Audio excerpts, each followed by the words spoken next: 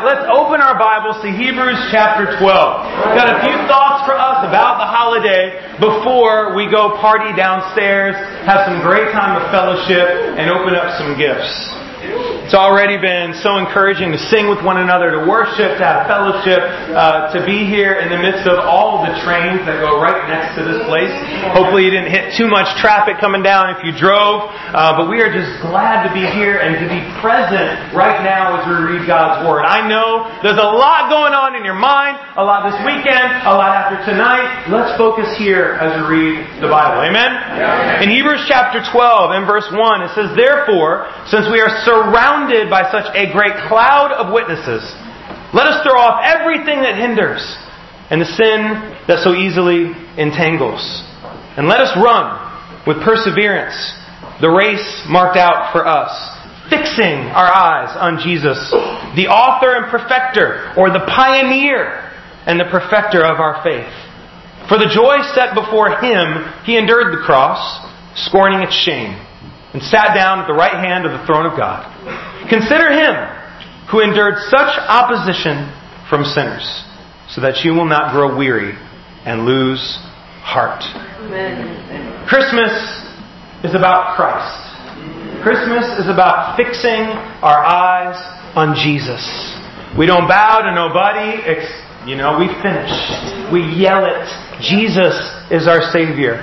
He's the pioneer and the perfecter. He's the first and the finisher, as one of the translations say. What does that mean, the first and the finisher? Well, earlier it says that all of us are running the race that's marked out for us, right? So Jesus, He's the first and the finisher. He already finished the race ahead of us. Right. I ran the marathon a few years ago. Yeah, it's pretty brutal. Anyone run the marathon? You guys are amazing, brave, courageous souls. Alright, notice I said ran the marathon. I don't ask if people finish. I'm just proud of you for getting in the race. You'll finish it one day if you haven't finished it yet. But there are people that finish this race in 2 hours.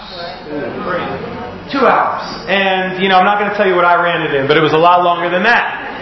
And, I've read books by experts. I listened to people talk on video about how to train. People that ran the marathon in 2 hours. Was I going to run the marathon in 2 hours? No. But I'm looking to the best so that I can train to finish the race. That's who Jesus is. He's out front. Come on. We're not going to be able to live a perfect sinless life. That would be awesome, but we aim for that perfection. Because when we imitate the best, we'll finish the race. When I crossed that finish line, I just about fell over. I was sick. All my body had seized up on me. I had cramps in my legs that I had never known were possible to be that painful. And I was just limping, but I went across the finish line. When I get to heaven, I don't care if I'm limping, crawling, just get me there. That's where I'm going. So Jesus is way out front. He's the example.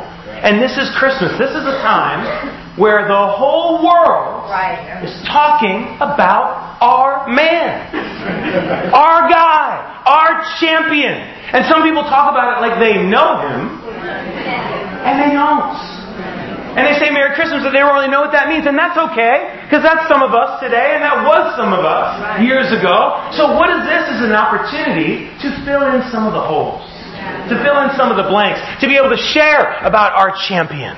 About our Christ in Christmas. Amen? Amen. In Hebrews 12, we just read about how sin entangles. You ever felt that sin has haunted you or entangled you or chained you down? You feel like it's extra amount of gravity, this particular sin that drags you when you're trying to be free and live a life in Christ. But that sin, we all battle. We all have an Achilles heel, something that gets us. We know what that's like, being chained down by sin. When I read this passage, it reminded me of my favorite Christmas film, and that is Mickey's Christmas Carol. Maybe many of you have not even heard of this film. That's okay. The book by Dickens was phenomenal, A Christmas Carol. But my favorite film is this 1984 Disney animated short. It was nominated for an Academy Award, alright? So if you haven't seen it, it's good watching. And if you don't know about it, you probably remember this guy, right? Who's this? Ebenezer Scrooge, right? The greedy old miser. Bah humbug, right? Won't even give his apprentice the full day off on Christmas. Makes him do his own laundry. won't spend time with his family, and just boarded up behind his money. I'm going to show you a few clips tonight of this film and draw a little bit of inspiration and challenge from it as we read Hebrews 12. You guys ready? Alright, so first he's visited by the ghost of his dead business partner, Jacob Marley. Ebenezer, remember when I was alive I robbed the widows and swindled the poor? Yes, and all in the same day. Oh, you had class, Jacob. Yep. No. I was wrong. And so as punishment, I'm forced to carry these heavy chains through eternity. With no hope. I'm doomed. And the same thing will happen to you. No, surely they can't. It mustn't. Help me, Jacob. Tonight, you will be visited by three spirits. Listen to me. Do what I say. Your chains will be heavy as mine. Alright. We're back in the zone here. Ebenezer gets his visit. And he gets a glimpse into the potential consequences of the sin that he's committing. If I don't change now, I'm going to end up like him. Chained for eternity. And so there's an opportunity here for Scrooge to be different. And Jacob Marley says, listen to these three spirits that are going to come and help you tonight. And in the same way, I want to encourage all of us. You know, we're not at Christmas yet. We've got a few weeks here to consider the rest of the year, to have resolutions and goals for 2019, all this kind of stuff. Right now, right here, I want to give us all an opportunity for a Christmas breakthrough. A Christmas breakthrough. Because I believe that in this room, we are getting dogged in some shape, way, or form in our life. And we're going into the holidays going, man, I want to feel this great experience, this Christmas time, and I want to believe that, but I don't want to feel these chains. So we're going to talk about this tonight. We're going to jump right into the first ghost. The ghost of Christmas past. You guys ready? Here we go. We're going to visit your past. It's old Chrissy Wicks. I couldn't have worked for a kind of man.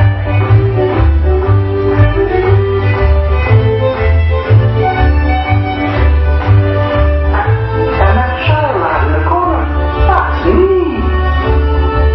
Yes, that was before you became a miserable miser, consumed by greed. Well, nobody's perfect.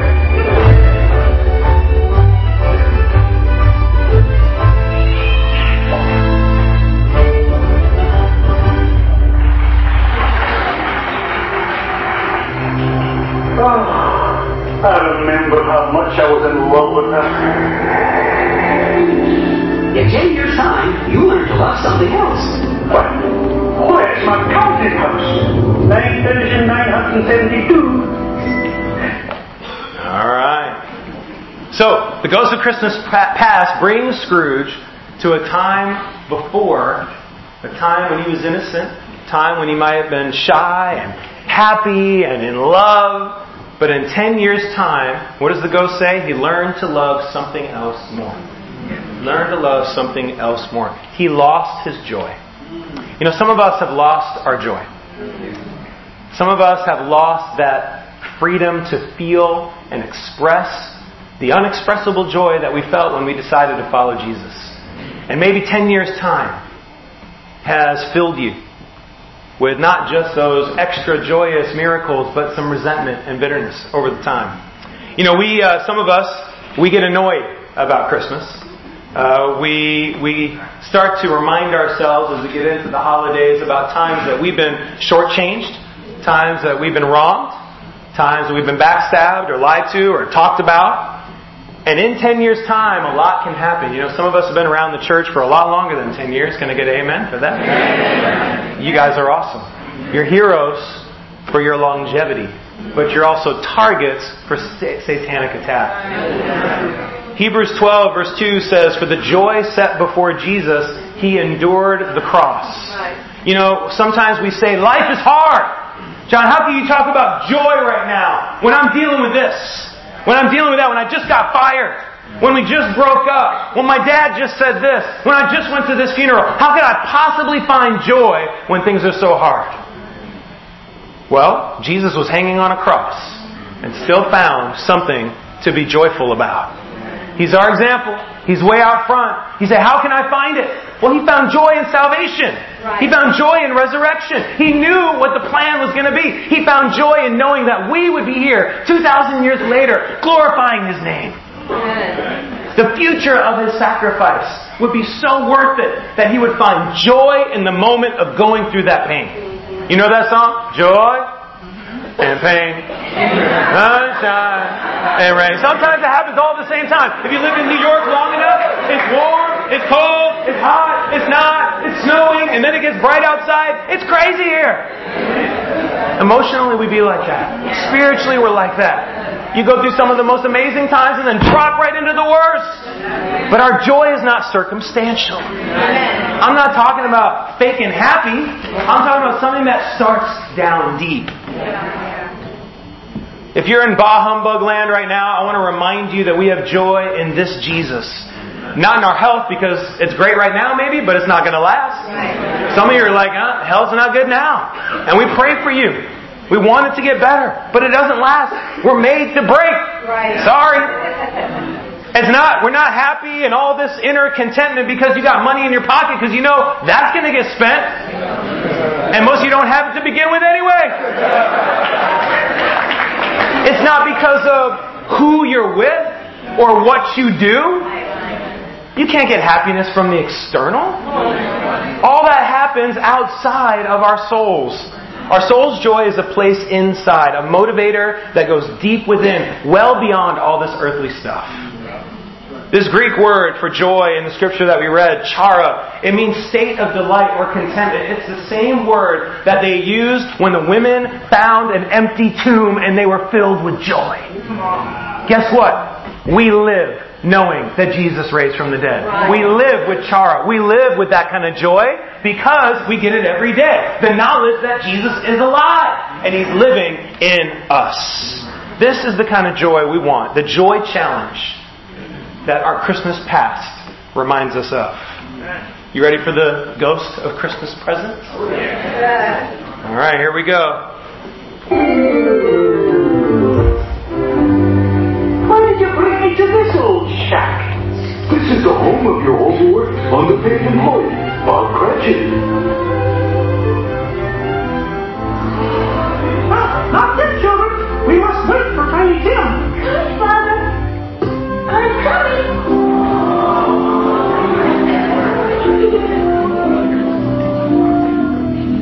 Oh my! Look at all the wonderful things to eat. You must thank Mr. Scrooge.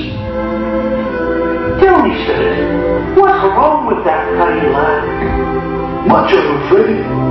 If these shadows remain unchanged, I see an empty chair where Tiny Tim once sat.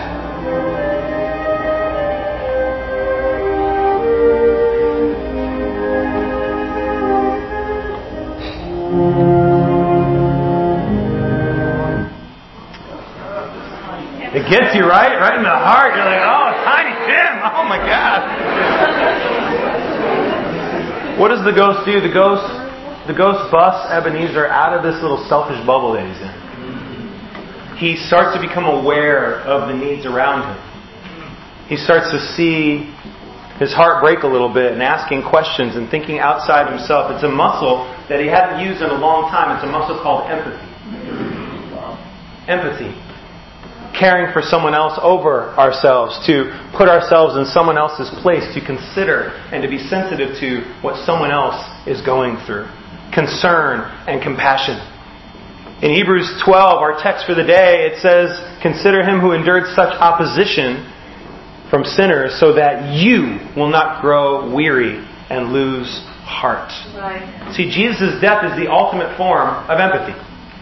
He literally steps into our place, takes the punishment we should have and would have received. Empathy. Empathy this Christmas. Are you aware of the needs around you? Right. Aware of what you have and what you can give. I want to introduce you to a young gentleman named Chris. And Chris is an amazing young man that a few years ago his father got cancer and passed away. And Chris went into a sadness. It was very hard on him emotionally and hard on him physically. But he decided at some point that he really wanted to make a change. And so he decided in his mind, I'm going to start with the weight. I'm going to just start going after this. I'm going to start eating better and start running and doing different things. And he did. And he started to lose the weight. He even won a contest and started feeling a little bit better about things. But he realized that even though that was happening, he still didn't have inner peace. He still was missing something. And it's pretty awesome because someone invited him to our daytime arts ministry. He's a performer, an improv actor, and comedian. And he comes out and he comes to church and he studies the Bible. And he's like, you know what? This is what I'm missing. And he decided, I want to make Jesus Lord of my life. I want to get baptized. I want to be...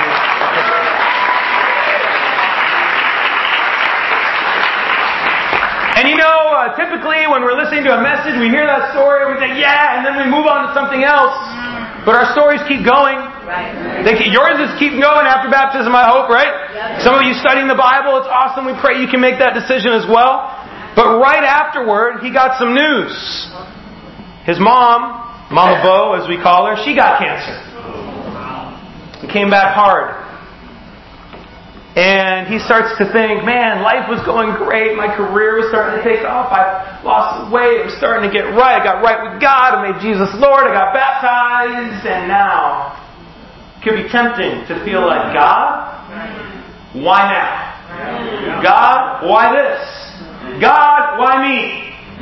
You ever been there? Yeah. But instead of thinking about all the things that related to him, he decided for empathy. How's my mom feeling right now? And no one could care for her, so I'm going to move out of New York City. I'm going to go to Wilkes-Barre, Pennsylvania, where I grew up. I'm going to move in with Mama Bo, and I will take care of her. I will take care of her. I will bring her to her appointments. I'll make the jokes. I'll read the paper. I'll do what I got to do. He decided to act in empathy. But he didn't stop there. Chris, he's a performer and he can't hold him back, so he starts pumping up his online presence. He would come in for a little bit of interviews, and he started, and a lot of the Manhattan people know the story already, something called the Smile Guy. He became Chris Bohinski, the Smile Guy, and he would interview some big celebrities and ask them, what makes you smile? And he started getting on some major red carpets. You recognize any of these people? What makes you smile? What makes you smile? Because he acted in empathy, and instead of allowing it to get his face down, he decided, I got something deeper than circumstances. God gives me my joy. God gives me my purpose. And so I'm going to go do something with my time. I'm going to encourage my mom with this. And he brought her with him. She's right there in the bottom left corner. You can see her up here, hanging out, meeting all the celebs.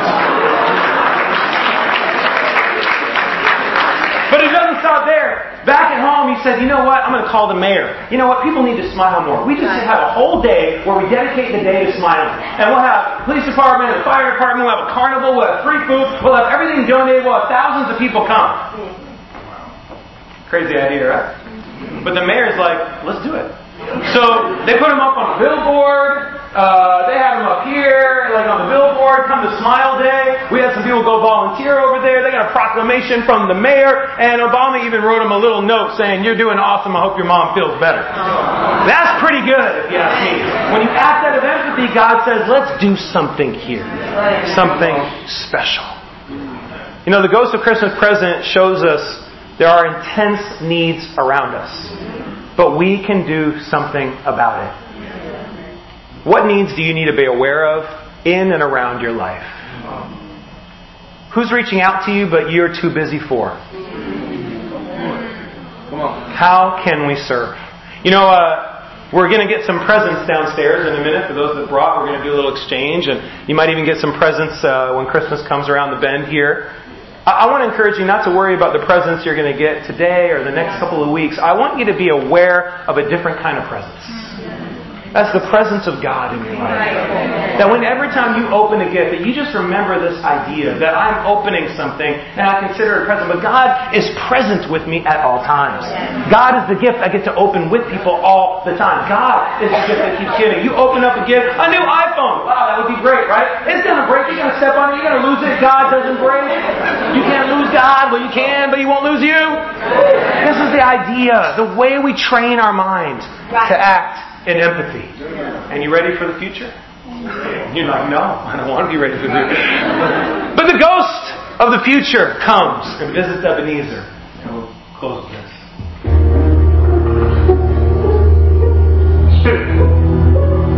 Whose lonely grave is this? Why, yours, Ebenezer. The richest man in the cemetery.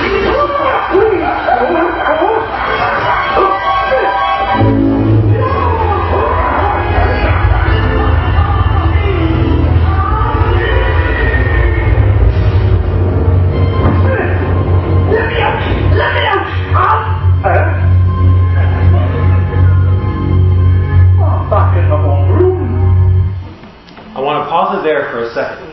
We're going to come back to this moment. Let me make a couple of comments. The ghost of Christmas future shows him a lonely grave. A lonely grave. No one, no friends. Sure, he had co-workers. He had family. He had associates. But no friends. No one that really cared. In Hebrews chapter 12, it says we're surrounded by such a great cloud of witnesses. You know, I think about that cloud, surrounded by our spiritual ancestors of the past, by the next generation growing up into our future, but also I think about how we're surrounded right now by the people around. Look around right now. This is who you're surrounded by. Hopefully you're around some spiritual people that actually care about the destiny of your soul. Alright? Give a little smile if you care about the destiny of the soul sitting next to you. Surrounded. This is your spiritual family, alright? Brothers and sisters, and maybe they're not right next to you, maybe they're in 4 rows behind, but the people that really know you and can really know you are here. You know, I don't know about the other boroughs in New York City. You have to educate me a little bit. All I know really about is Manhattan. But in Manhattan, we can get pretty independent. Does that happen anywhere else? New York can be a hard place to live, right? It's fast, it's expensive, people are hard. Even just to get onto the train, sometimes you gotta kind of push your way in, right? So it trains you to be hard. Trains you to Mad Dog. Some of us came in tonight, Mad Dog. I think you forgot you were coming to church. It's okay. Turn the crowd upside down. Alright. But we can be loners. We can detach. We can be distant. We can be surfacey. We've been hurt in the past. We don't want to open ourselves up, be more vulnerable. I'm going to get hurt again. And so we come in a little guarded. A little too guarded sometimes. And what could potentially be a night where we share something deep and something encouraging happens. We close the fence and we hem ourselves in. It's a lonely grave. It's a lonely grave. Guys, you can't do it alone. Right. Didn't Moses try to do it alone? He's there in Exodus 18 trying to judge all the cases. He's wearing himself out. There's a long line. Longer than Shake Shack. Longer than the DMV. Longer than to get to the coat check. I mean, long line. He's frustrated. They're frustrated. And Jethro's like, what you're doing is not good. You can't do this alone. Even when he's trying to just raise his arms in the chapter before, he can't defeat the Amalekites without some help. Hours and hours, he needs help. So Hur gets on one side and Joshua gets on the other. Is that right? No, it's Aaron. Aaron gets on the other. See, you guys are good Bible scholars. And they help him. Don't you need help in your spiritual life? You don't want a Christmas future with a lonely grave where you didn't really give, so you didn't really get. The reason I wanted to pause right here is because this particular moment in the clip is very interesting, because when he realizes he's back in his room, he has a couple of choices he can make. Because when I was 8 years old and I saw that for the first time, I was scared. I'm like a fire, and oh my goodness. But then I was so happy he's back in his room. It's just a nightmare. You know, sometimes we get a glimpse of a consequence of our action, and then we come back to a normal day or normal reality, like as if it was a nightmare and now we're over, and we just go back to doing the same thing. And I think Scrooge had that same opportunity to go, oh, well, it's just a dream. I'm just going to go do what I normally did. So let's watch and see this one final thing about how he acts. You guys know the end of the story, don't you? Yeah. Okay, for the 7 or 8 that don't, here you go.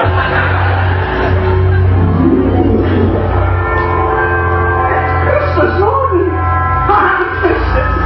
The spirits have given me paradise! Oh, I know what you're found in me! You'll be so surprised! Oh, what a wonderful day!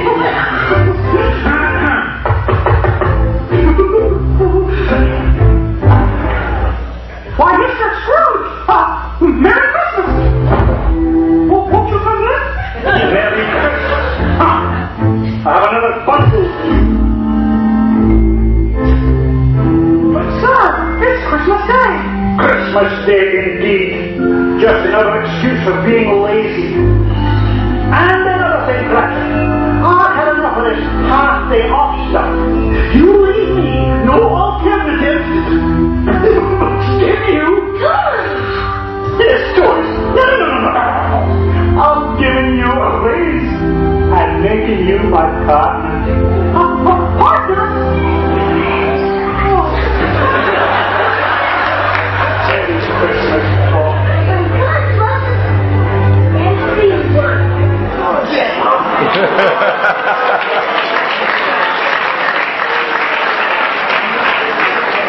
Turkey in the sack right there. That's a good gift. If there's not, I don't know a better illustration of repentance ever. I mean, to see him change and just feel light. In the original story, Charles Dickens wrote, best and happiest of all, the time before him was his own, to make amends. He says, I will live in the past, live in the present, and in the future. Scrooge repeated as he scrambled out of bed. He was laughing and crying at the same breath. I'm as light as a feather. I'm as happy as an angel. When we repent, when we clean out the dark, the bitter, the resentment, get open before God, for one another, find that joy back, find that empathy back, and find that connection with one another, you feel light as a feather. It's like when we first found Jesus. And people said, why are you so happy? What is wrong with you? Why does something have to be wrong to be so happy? Because it's countercultural. The world's not like that from the inside out. This is a picture of Romans 2. Do not conform to the pattern of this world, but be transformed by the renewing of your mind. You know what's so cool about being reminded of our time here and even seeing some silly clips like this? It does remind you that you have your time now. Right. What is right here, right now, is yours. It is the present. It is an opportunity to have that joy, empathy, and connection this Christmas. And I want to encourage you all to be thinking about 2019 and a vision for what God can do with your life. A vision for what God can do with the Edge Ministry. A vision for what God can do with the New York church, with our whole city, when we bring this kind of joy to the city around us. To not let the selfish spirits of all the commercial, worldly side of Christmas get us. To selfishly hem us in and to steal that joy. But to be able to be like Jesus did, out front from it, free and faithful. Amen? Amen. So I want to say in closing, Merry Christmas to the New York Edge Ministry, and may God bless the New York church. Thank you guys.